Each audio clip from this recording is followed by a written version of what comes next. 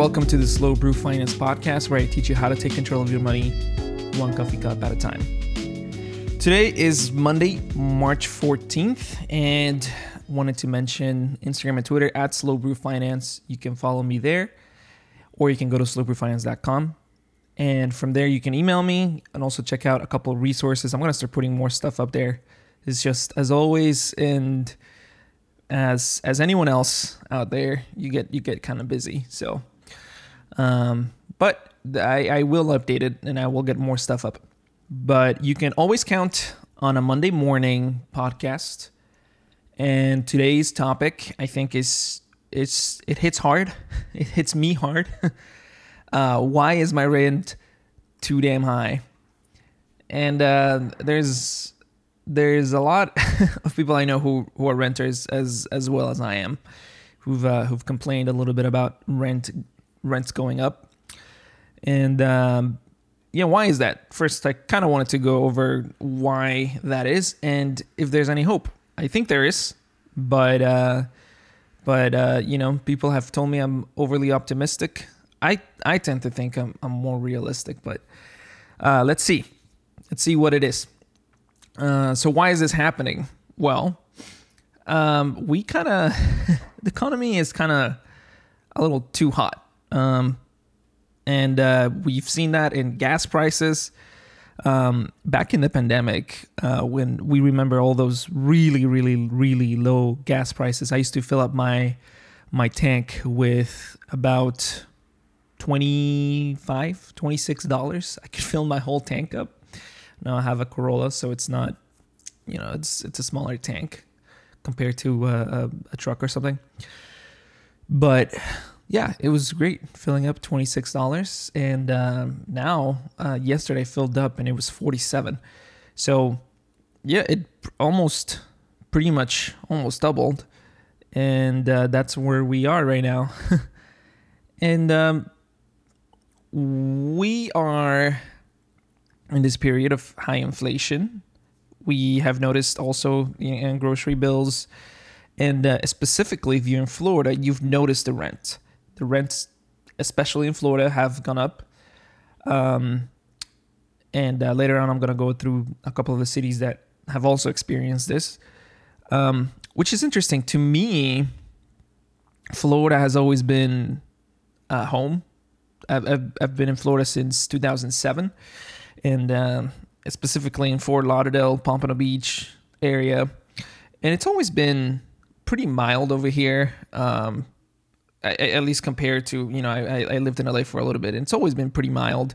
Rent prices always were somewhat reasonable. I used to be able to call my friends in California, and they would tell me how much they were paying in rent, and then I would tell them my price, which as a newlywed back in 2018, I was getting a one-bedroom apartment for $975.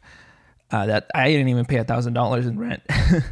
That was just like 4 years ago, and unfortunately, even the apartment that I'm in, I have a little bit of a lower price because I got this apartment during the pandemic, but I'm noticing, just going on my condo's website, it's going for almost twice as high as it was when I first got it. And that's only a year and a half. So to understand what is happening, just very simple economics, understand that when interest rates go down, you can pretty much expect everything to go up. So I know we always have had inflation as a concern. To most economists, a little bit of inflation is actually ideal. There's many reasons behind it. A lot of it has to do with credibility, which is kind of waning, right? If the central bank wants to control inflation, which, funny enough, that's why they exist. Like, their number one thing is to control the price of things without actually putting price floors or caps on anything. They know that inflation is going to happen and people are going to raise prices. So they just kind of determine, hey, like, let's just say like 2% every year. We just want it to be that, so that when 2% hits every year and that's their forecast, they feel pretty good about themselves. People feel good about the prediction. And lately, it's been quite the opposite. Them saying that inflation is going to be a short-term thing, then it not being so transitory, and now we're kind of in this weird spiral where, we can't control it that much because it's a supply issue mostly. But going back to interest rates, when there is a economic bump, a little glitch in the system, whenever we forecast slow growth, the consideration here is not that things are going to get more expensive. It's actually the opposite. The consideration is that things are going to get cheaper, and we go into deflationary periods where, because the economy is going so slow, I'm not going to charge as much for my products. I'm actually going to lower my prices in order to compete, and it's a vicious cycle of people doing the same, wages going down. Although historically, wages they're really hard to get down. And so that's when we start printing a little bit of money. We lower interest rates so that people can borrow a little bit more. It's an incentive for people to borrow, and that creates more money in the system, and it hopefully kicks up the economy. The problem is we did that at the beginning of the pandemic. There was a little bit of concern of a deflationary period. You noticed even that in the gas prices were pretty low, even though that was really specific to gas prices. A lot of businesses started considering lowering prices, firing people, and that was the concern, was deflation. And then we bazookaed, if that's a word, the economy with low interest rates, and lots of free money for everyone. And inevitably what happens is everyone has a little bit too much money. There were regulations for people to go to work, and we've seen this even in Canada lately, just restrictions on these things, and people got fed up. And so because there was free money and too many restrictions to go back to work, people just decided to stay home. So there was less production of things, and here we are. Not a lot of people, at least we're not producing as much. The rate at which the amount of the population that is working is much, much lower. The participation rate is much, much lower than pre-pandemic. So less people producing, more money in the system, and here we are with inflation. So how this relates to rent prices, it's kind of the same thing. House prices went up because interest rates went low. So everyone saw the opportunity. Hey, look at this. The interest rates are low. I can get a 30-year mortgage, pay almost nothing in interest. And everyone went out and bought a house. And at the same time, sellers who noticed the prices going up kind of stopped for a second and said, well, the houses are going up in price. Let me not sell yet. That's actually pretty dangerous. And that's actually a glimmer of hope for renters. If there's a lot of sellers who are not selling because housing prices are up, well, they can't keep going up indefinitely. And what happens when the bubble bursts, right? Now, I'm not saying it's a bubble necessarily. I just don't have the data of sellers not wanting to sell. I mean, that's pretty hard data to get. But I have heard a couple people say, hey, so-and-so told me don't sell because house prices are going up. So it breaks the supply and demand function. Basically, we know when things go down in price, the demand gets higher. Well, this is breaking it. And this can happen in a lot of investments. We saw it happen in very hot growth stocks as well. That it's the opposite. When prices go up, then demand becomes higher. And that's when bubbles occur. So why rents? Why have they gone up? Unfortunately, it's the same thing with housing prices going up, services going up. There's a lot of things that wages going up. All those things actually get priced into rents. Now, specifically with rents, this is something that is kind of near and dear to my heart, although that sounds kind of like dramatic. But there is every incentive in this country is for you buying a house. We know that, I think 2004 or something, George Bush went up into some sort of housing meeting. I forget exactly, but he said, "We are here today because we want every American to own a house," which is crazy to even think about it. And then, 2008, every American had bought a house, and things didn't go too well. And there's this fascination with housing. I was at a church service, not my church, that's where you're wondering. If you're from my church and listening, I'm not talking about that. That's not my church. I visited a small church, pretty small church, pretty tight-knit community. And one of the announcements at the church is, so-and-so just bought a house. And then obviously the clap and the laughter and the celebration, which is cool. I'm nothing against that, but I've never seen that. So-and-so is investing into retirement, and then the clapping and the laughter, that doesn't happen at all. And if you're wondering, retirement is 100% more important than owning a home. If you have to choose between buying a house and putting into retirement, especially if you're young, that's an easy solution. I think it's retirement is way more important, way more important. I also did this calculation yesterday or 2 days ago. I was looking into CPI controlled numbers for housing prices, meaning how have houses appreciated above and beyond inflation since the 1950s. And this is not per city. Obviously, this is a national average. So obviously, depending on what city you're in, you might say I'm crazy, but at least the average national price of housing has appreciated at about less than 1% above inflation for the past 72 years. Compare that to, honestly, you could do the S&P 500, although that has gone up like crazy this past decade. And is it sustainable? I don't know. I don't know if it is.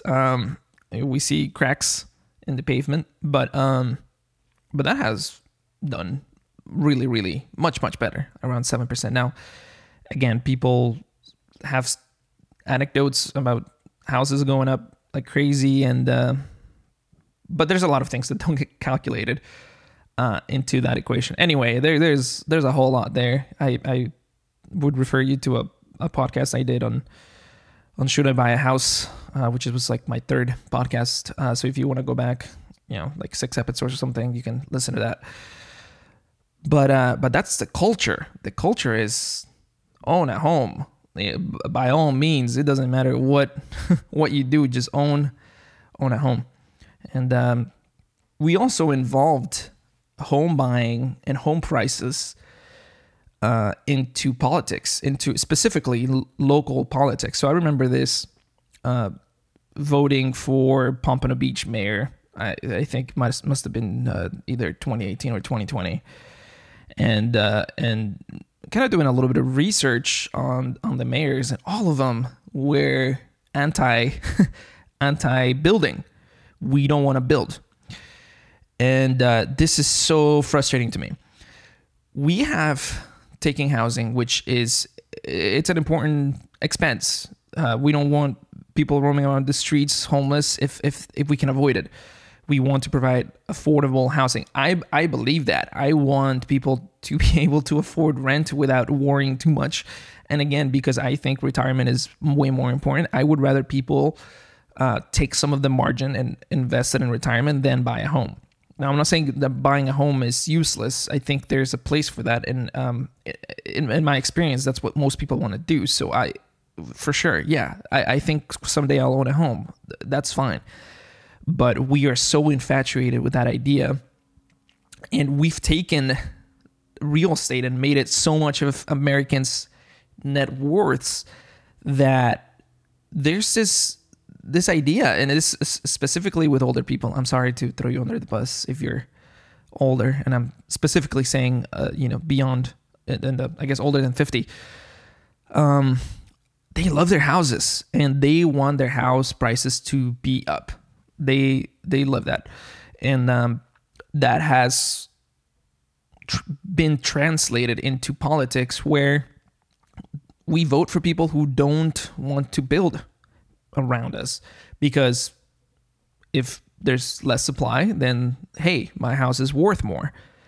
And this happens in every city, whether it's red or blue. I mean, I'm not gonna say every city, but it's a constant theme. It doesn't matter the political party; it's always harder to build. So, you compare a place like Texas, which for me, Texas is like the best state to for affordable housing. There's a lot of reasons for that. It's pretty unregulated to, it's easier to build, and also you can build anywhere in the state, and it's a huge state. Just plop a house. That's usually what happens in Texas. You just plop a house. In Florida, it's a little harder to build because we have a freaking swamp next to us that makes it pretty hard to build. And if you live in South Florida, it's like 12 miles wide, right? Like to get from the Everglades to the beach doesn't take that long, but it's super long. And it's pretty hard because building in the Everglades, that's you're building over water or something. So you can't do that. There's geographical constraints, but still the idea is we need to build, right? If the population has gone up. There's more people now than there were, 20, 40 years ago. So it would make sense that we also build more houses. But that's the problem. We don't. And that's a huge supply issue. It's a huge supply concern. And so my encouragement is look into that. Because it's a little messed up that we care so much about housing as an investment and things going up in price and, the clapping and the laughing. That we forget that people need to live somewhere, and that renting is completely fine, and we should be able to rent at good prices. And so there's a lot of politics involved in we want our community to be a single home community. We don't want any big buildings around us, or and I understand that maybe in specific neighborhoods, but come on. I mean, to not do it in Pompano Beach, like by US 1 when there's like empty lots where we don't want to build, we're overbuilding. No, we're not overbuilding because there's more people. We need to keep building. And so that's frustrating. So our rent prices going down. I don't know. You might want to talk to your local witch and see if you can borrow her crystal ball. But I don't have one. And I'm really... I can be good at predicting some things, but with rent, I have no idea. I just don't know. I wish we could build more. I wish if housing prices start coming down, which they have slowed down, they should keep slowing down because interest rates are going up. Especially mortgage rates already went up. So hopefully that deters people from buying at crazy prices, because that's what we have done. We've gone crazy. With housing, we think we're gonna be priced out forever, and a lot of desperate people just go and chase a house and pay way too much for it, and we've lost our minds. We have, and so is that a bubble? No, maybe, I don't know, but it looks like people are desperate to do it, and with an economy that is slowing down and concerns around the world. I don't know how sustainable it's been for people to get houses like that and pay so much and worship at the altar of real estate. So I hope that everyone that got at home, was somewhat doing well with, in terms of their jobs they have, and in terms of the amount of debt they have and savings they have and how much down they put. But we just love levering up.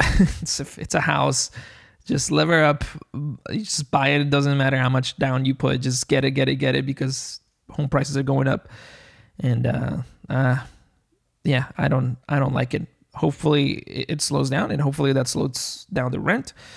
If you're in South Florida, I have bad news. We've had a lot of immigration in here from other states, so that's yeah. I don't see South Florida really regulating. Which leads me to the article of the week.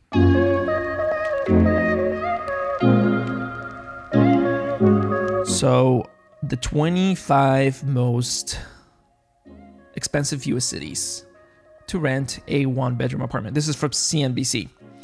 The actual title is Rent Prices Keep Rising. Here are the 25 most expensive U.S. cities to rent a one-bedroom apartment. And it's a short, super short read, but I just want to focus on this little graph. So it's so interesting. If New York appreciated about 26% to get a one bedroom, it's $3,100. Miami's number 5. So the annual change has been 34%, with the median price being $2,420. And number 13, Fort Lauderdale, which is right in between Anaheim, California, and Long Beach, California. It's officially more expensive to rent a one-bedroom apartment in Fort Lauderdale than Long Beach. Now, from not having lived, but my wife used to live in Long Beach, I can tell you I would probably rather live in Fort Lauderdale than Long Beach, especially the parking situation in Long Beach needs to change. But it's crazy that Florida is very much comparable with California at this point. It's not even a joke. So, yeah, welcome to Fort Lauderdale. And the median price is $1,880 with an annual change of 11%. And you can go through your list, see if you made it in the list. A couple of the Florida cities that made it in the list is Orlando and Tampa. And it's fascinating seeing, the states, New York, California, obviously. And that's, that's the majority of the cities that have gone up in price. Hawaii has, a little bit in there. It's cheaper to rent at Hawaii than it is in Honolulu than it is in Fort Lauderdale. So it's interesting. I'll put this on the show notes so you can look at it. So for you to see how much you're.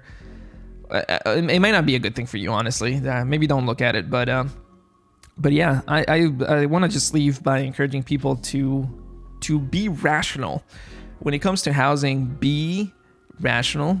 Don't freak out. Okay, don't go buy a house with no money down, or just take care of your finances first. I 100% recommend for you to not have debt, to have a good emergency fund, and to have a good down payment for your home. If you want to buy after that, do it. If you're under 30, I especially recommend you don't, because things change, and I would rather invest that money. But that's just me. That's just what I say. That's just what I recommend. And maybe one day I'll do a whole podcast on the actual math. I mean, if the S&P 500 has appreciated, above 7% above inflation, and housing just about 1%, again, depending on your city, then yeah, you tell me which is the better investment. So anyway, I'll see you next week.